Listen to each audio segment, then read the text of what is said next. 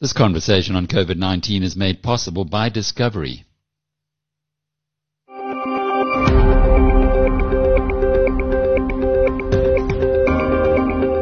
Hello, I'm Alec Hogg, and welcome to episode 71 of Inside COVID-19.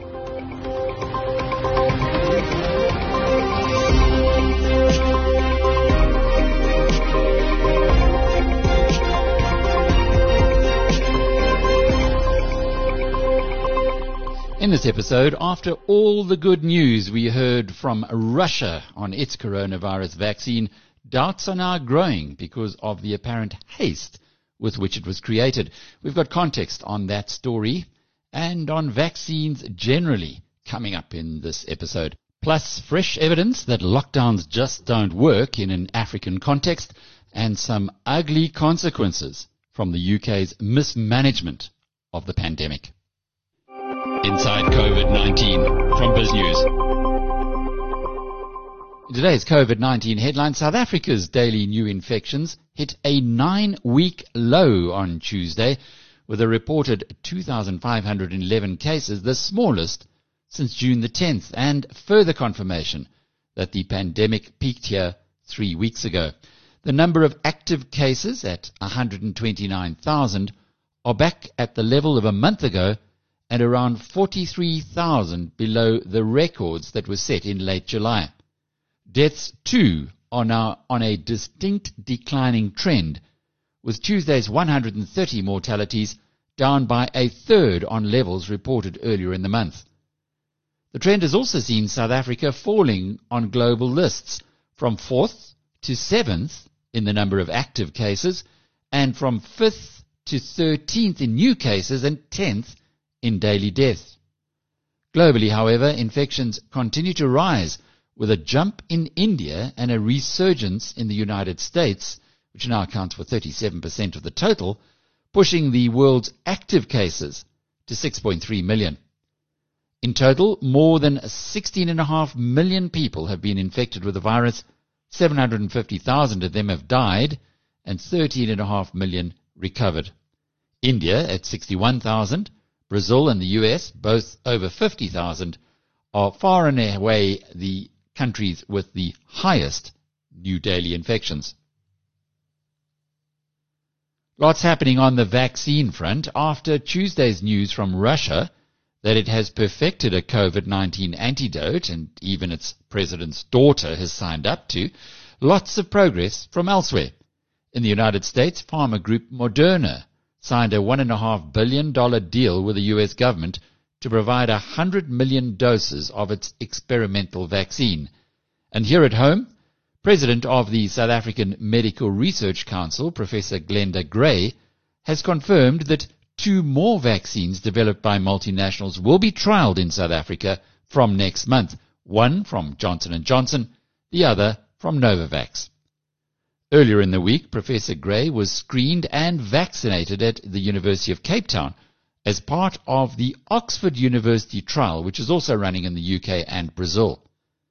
Lots more on the subject coming up, as our partners at the Wall Street Journal raise some concerns over the Russian claims, and Discovery's Dr. Noluthando Nemwatsarani provides context. Inside COVID-19 from BizNews. Most medical experts around the world believed it would be well into 2021 before a COVID-19 vaccine would become available. But on Tuesday, Russia said its researchers had succeeded where the rest of the world is working, with mass inoculation tabled to start soon. But now there are concerns that Russia's Sputnik V project bypassed key aspects of the usual vaccine development protocols. Here's Thomas Grove, who's the Wall Street Journal's correspondent in Moscow. Впервые в мире зарегистрирована вакцина против новой коронавирусной инфекции. Russian President Vladimir Putin announced that Russia had indeed become the first country to register a COVID vaccine. And he went on to give some details about that, including the fact that his own daughter had been vaccinated as well. This is a pretty important announcement for Russia because this is happening at a moment when there's a global race to find a COVID vaccine. So Russia announcing this is a big deal for Russia. So here's what we know about the Russian vaccine. Russia was able to harness the broad personnel of its military together with some of its legacy from the Soviet Union of very good science. And so these things together, combined with the fact that it shortened trial times, it's only run 2 test phases as opposed to 3. Basically what you have in the West is a 3-phase trial system. And Russia's only gone through 2, and with much reduced numbers as well. They're doing something which they call conditionally registering it. And that means that there will be another round of tests after it's registered. And those tests will happen in tandem with the voluntary vaccinations of health workers. If that 3rd trial goes poorly, it can still be taken from the markets. I think a lot of the news about the Russian vaccines have been met with some skepticism kind of worldwide because you see shorter testing periods, for example, smaller testing groups and things like that. Russia hasn't shared all of its data regarding the vaccine and the process that has gone into making the vaccine, so it's really hard to say exactly what's going on right now in Russia versus what's going on in the West. There's a sense that this isn't a full-fledged vaccine. Уверенность в вакцине должна быть абсолютной. Here in Russia, a coronavirus vaccine is a very important question because in spring, Russia had the 2nd highest caseload in the world. And then on top of it, I think there's a certain desire for Russia to be seen as the scientific powerhouse that it was during the Cold War when it was competing with the West. I think it's also interesting to point out that there's been a lot of nationalism behind the race for a vaccine. And what you see is a lot of countries basically pouring money into the institutes that they trust. It's really about just production quantities, because whenever you're first starting to produce a medicine such as this, you can only produce so much, and there's only certain labs that will be able to produce it. If anybody wants to get that first vaccine to vaccinate their own populations, Russia's healthcare workers will be the first ones to have the administered to them. We do know that there's some private companies who are already working together with the institute that's behind this vaccine to make sure that the production that happens will happen on a scale needed to vaccinate large swaths of the population. Inside COVID-19 from Biz News. Well, it's welcome back to Dr. Noluthando Nemwatsarani from Discovery. There are a couple of things that have hit the news that we need some unpacking on. First of all, the Russian vaccine. Now, we've just played a clip a little earlier from our colleagues at the Wall Street Journal who are a little skeptical that the Russians were able to put this vaccine together so quickly. How are you reading it? The time it takes usually for a vaccine to be developed is usually years. And in this situation of a pandemic, it's fast-tracked, and we're expecting a commercially available product in 12 to 18 months. And the reason why it takes long is because there are various phases of testing the vaccine.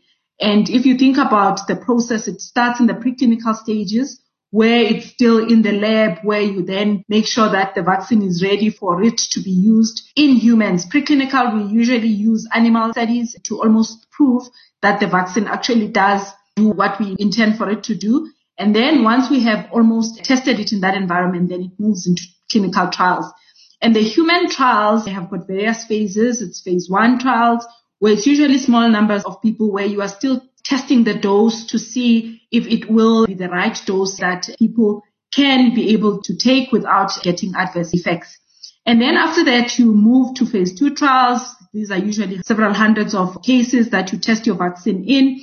And you are actually also testing mainly the safety and efficacy of the vaccine.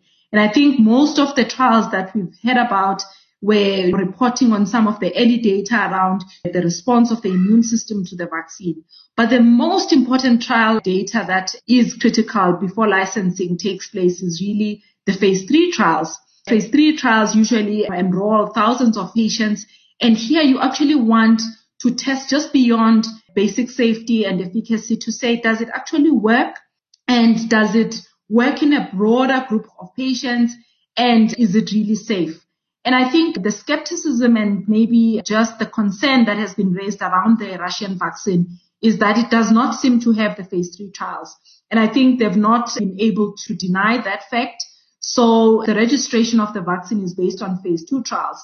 It was very interesting to read that they actually amended their regulations around April to almost allow for registration and licensing of COVID-related products with phase 2 trial data. So I think that's the concern, because as much as there is a rush from everyone to actually get a vaccine that is going to be effective in managing and curbing the spread of COVID-19, but we actually want to make sure that we do have a safe vaccine. And I think that's where the concern is right now, that there is this rush to register and provide licensing and approval for this from the Russian government without the necessary steps having been adhered to according to global standards. The president, Putin, has been saying that even his own daughter has already had the vaccine. So there might just be a tad of politics involved here. Yeah, I think there is a bit of that. And I think it's also just politics and the rush to say we are the first to have registered this particular product, which the world is waiting for. I don't know if people are aware, the only 2 therapeutic agents that have been approved for COVID-19 are also from Russia. And there is not much known about those 2 as well in terms of clinical data. Interestingly enough, this product was also on the news just a week or so ago, where the president of Russia was indicating that South Africa will be recipients of this product and that it has already received approval. But locally, the evaluation clinically has not really shown a great support for that molecule as well. So there seems to be a trend toward early approval of some of these COVID-related therapeutics without following the normal standards and the trial phases that are ordinarily followed by other countries.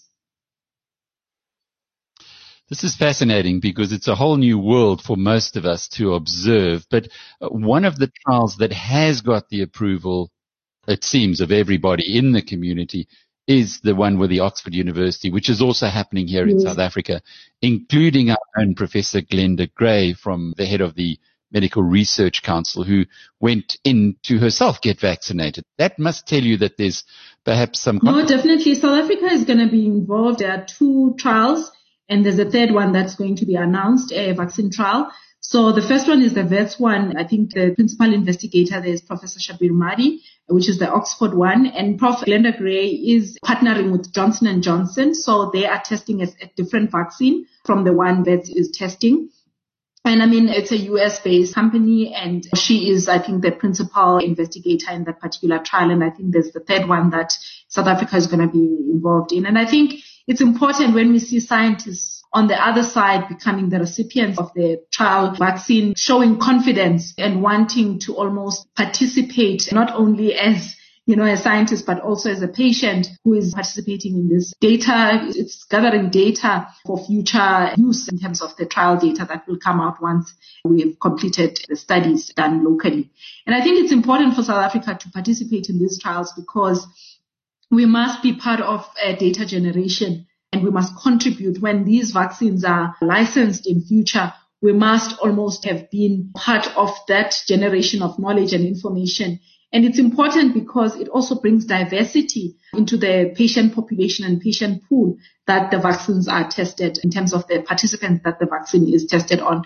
So we really are very happy that Prof. Gray has led the way and shown that she is confident about what the vaccine can do, and therefore she is willing to be, a participant rather than just an observer, a scientist who's just sitting on the sidelines.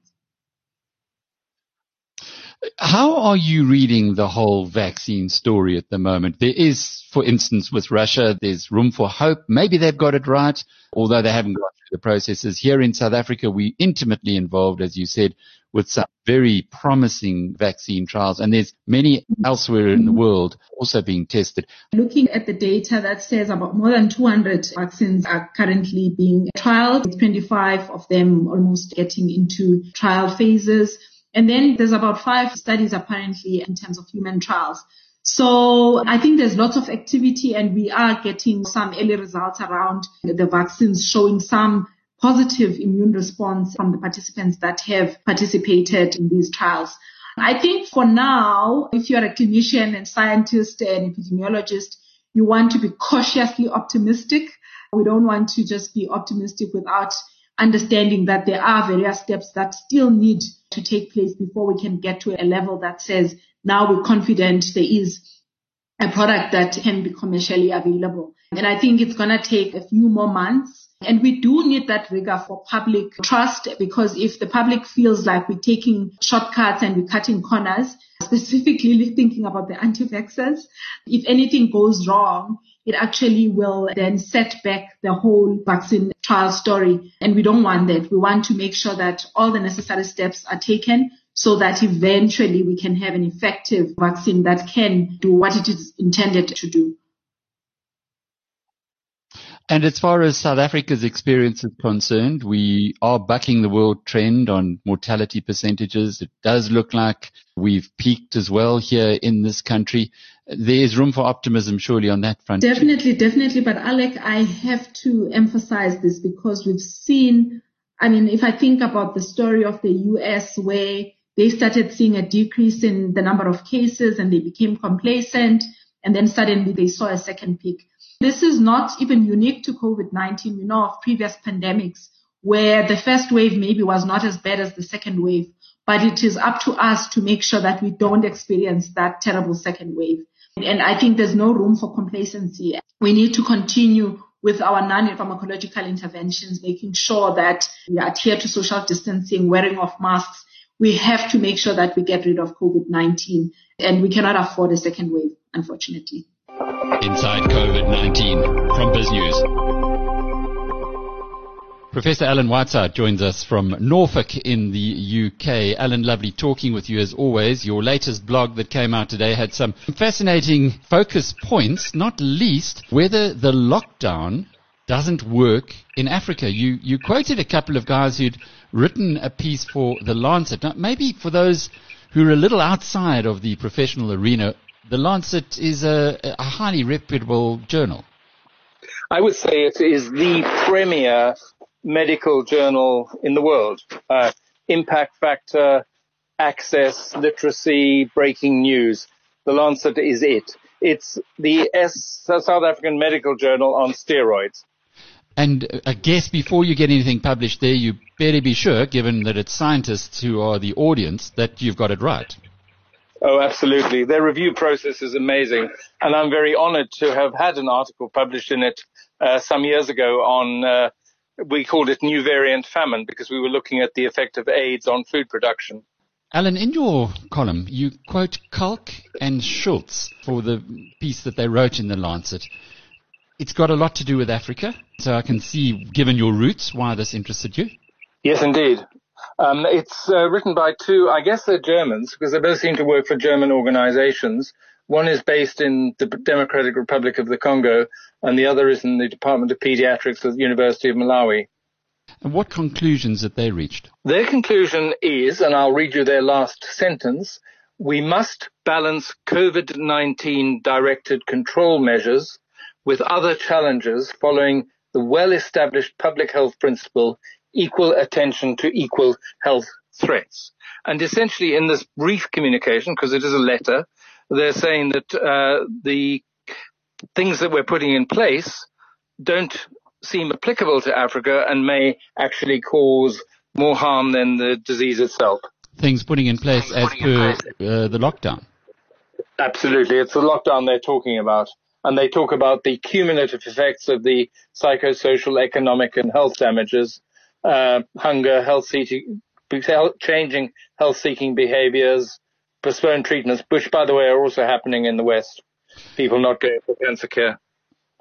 Now, you know South Africa very well, having been at universities here in senior positions. Would their thesis also hold true for this country? I'm not so sure, because South Africa is far more advanced, but I think that their thesis would to some extent hold true in South Africa. I think what is lacking, and I think this is the South African problem, is the inability to reflect on the new information and to be adapted. So there are things that have happened with the South African lockdown which didn't seem to make a lot of sense.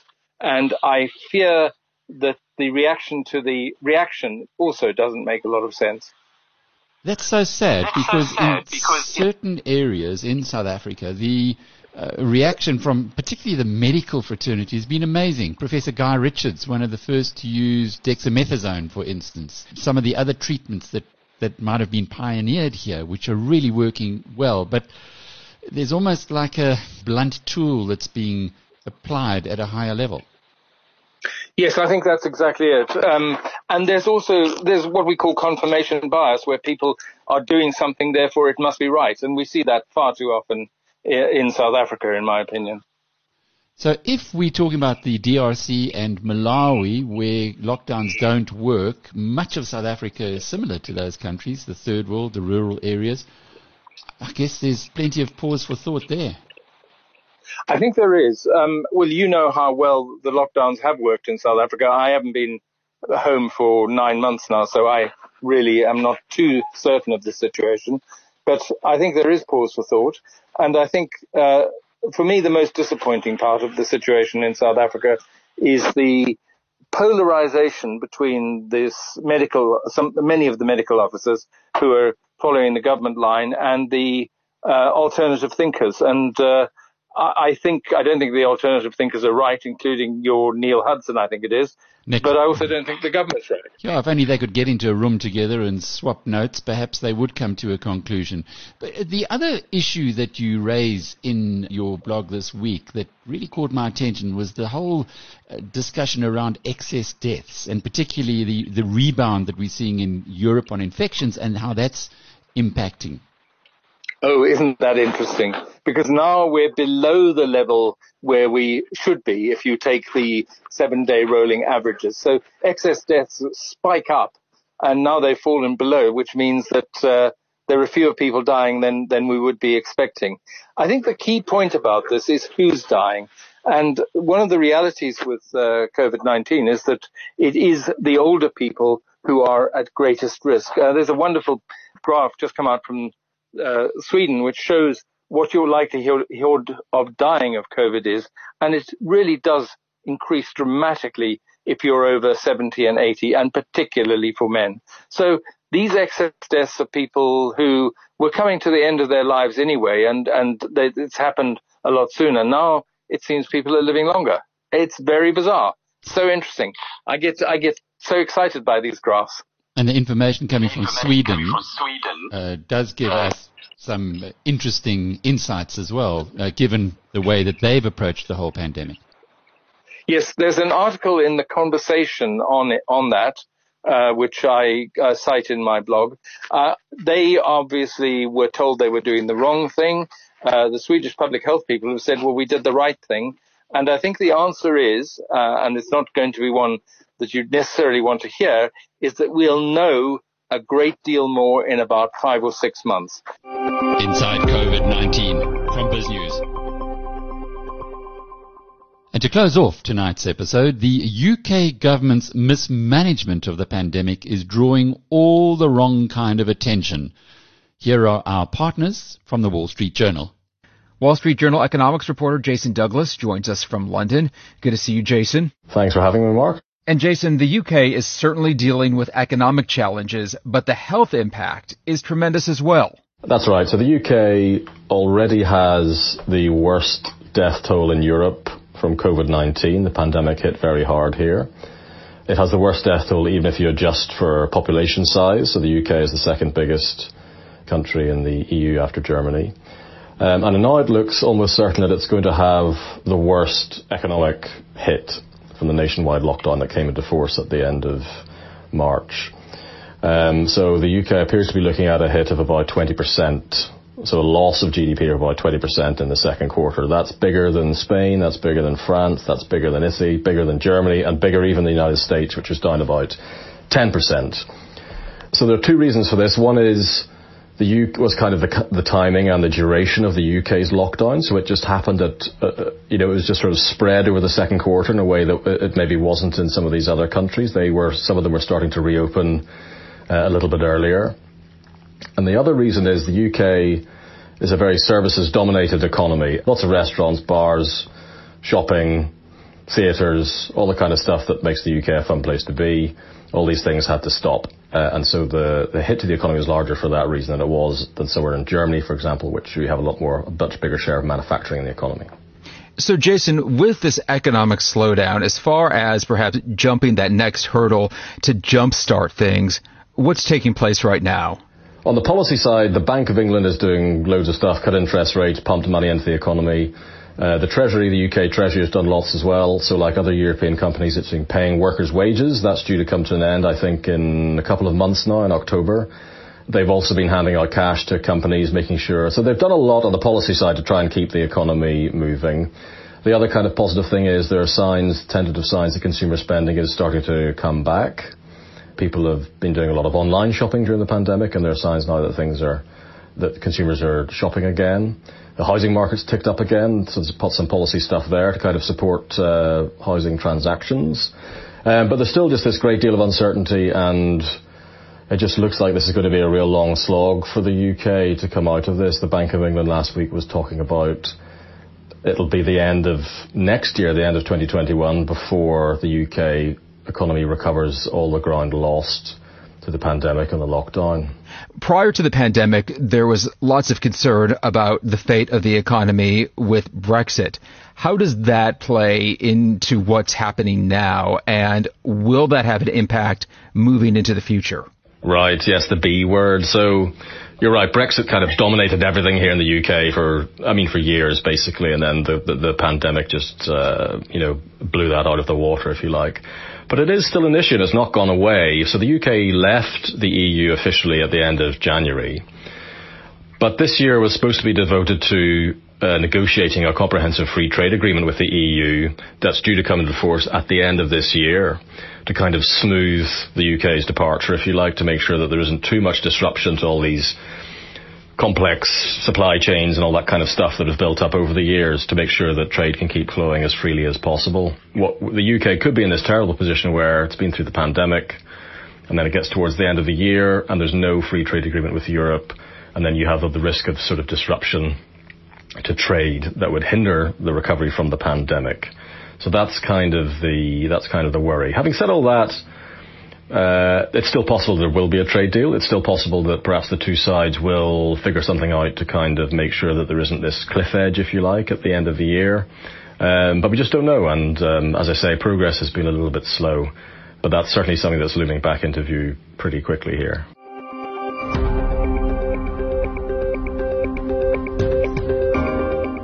This has been episode 71 of Inside COVID-19. The full interviews of the highlights featured in this podcast are available separately on the biznews.com website or its app. Thanks for being with us. I'm Alec Hogg. Until tomorrow, cheerio.